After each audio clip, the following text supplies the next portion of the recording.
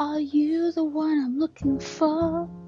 Sorry, I know some of you are not here to hear my appalling voice, but still, on the podcast, Black and British / other. And today we're doing part 2 of African queens. So today we're going to be talking about Queen Amina. She was born in Nigeria 1533 to 1610. She is a legendary warrior queen of the Hausa people. It was proclaimed that Queen Amina was the first to bring about the civilizations among the Hausa people. She was widely known for her military exploits and expanding the Hausa rule and infusing in different regions. And she's also accredited with the constructions of the Hausa Wall. Top girl.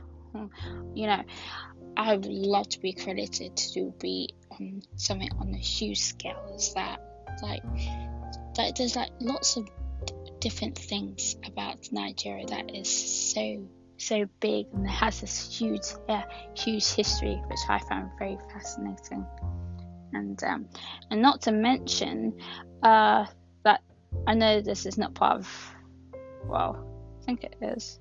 Yeah, I'm actually very fascinated by their sculptures, and especially that the bronze head of Benin, which is, I find it very goldenly. Like the first time I saw it in the British Museum, I was a bit puzzled when I saw it because I didn't know the exact details of it. But when I saw it in the art book, I thought, right, that's what it was for.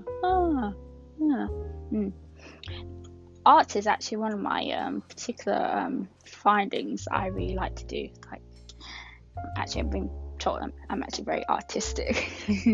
But anyway, on to the next queen.